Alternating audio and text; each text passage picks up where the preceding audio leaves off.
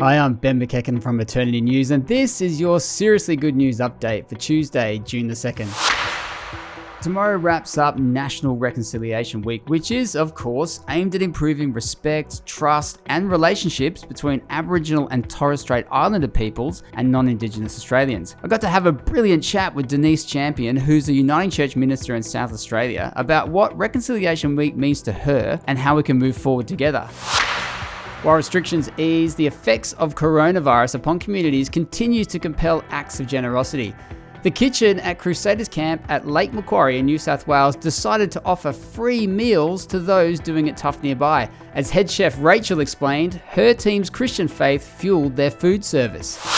In the latest edition of Eternity podcast Undeceptions with John Dixon, Rachel Gilson shares her personal journey of sexuality, marriage, and faith, and why same-sex attraction does not dominate her own identity. Subscribe at your favourite podcast purveyor.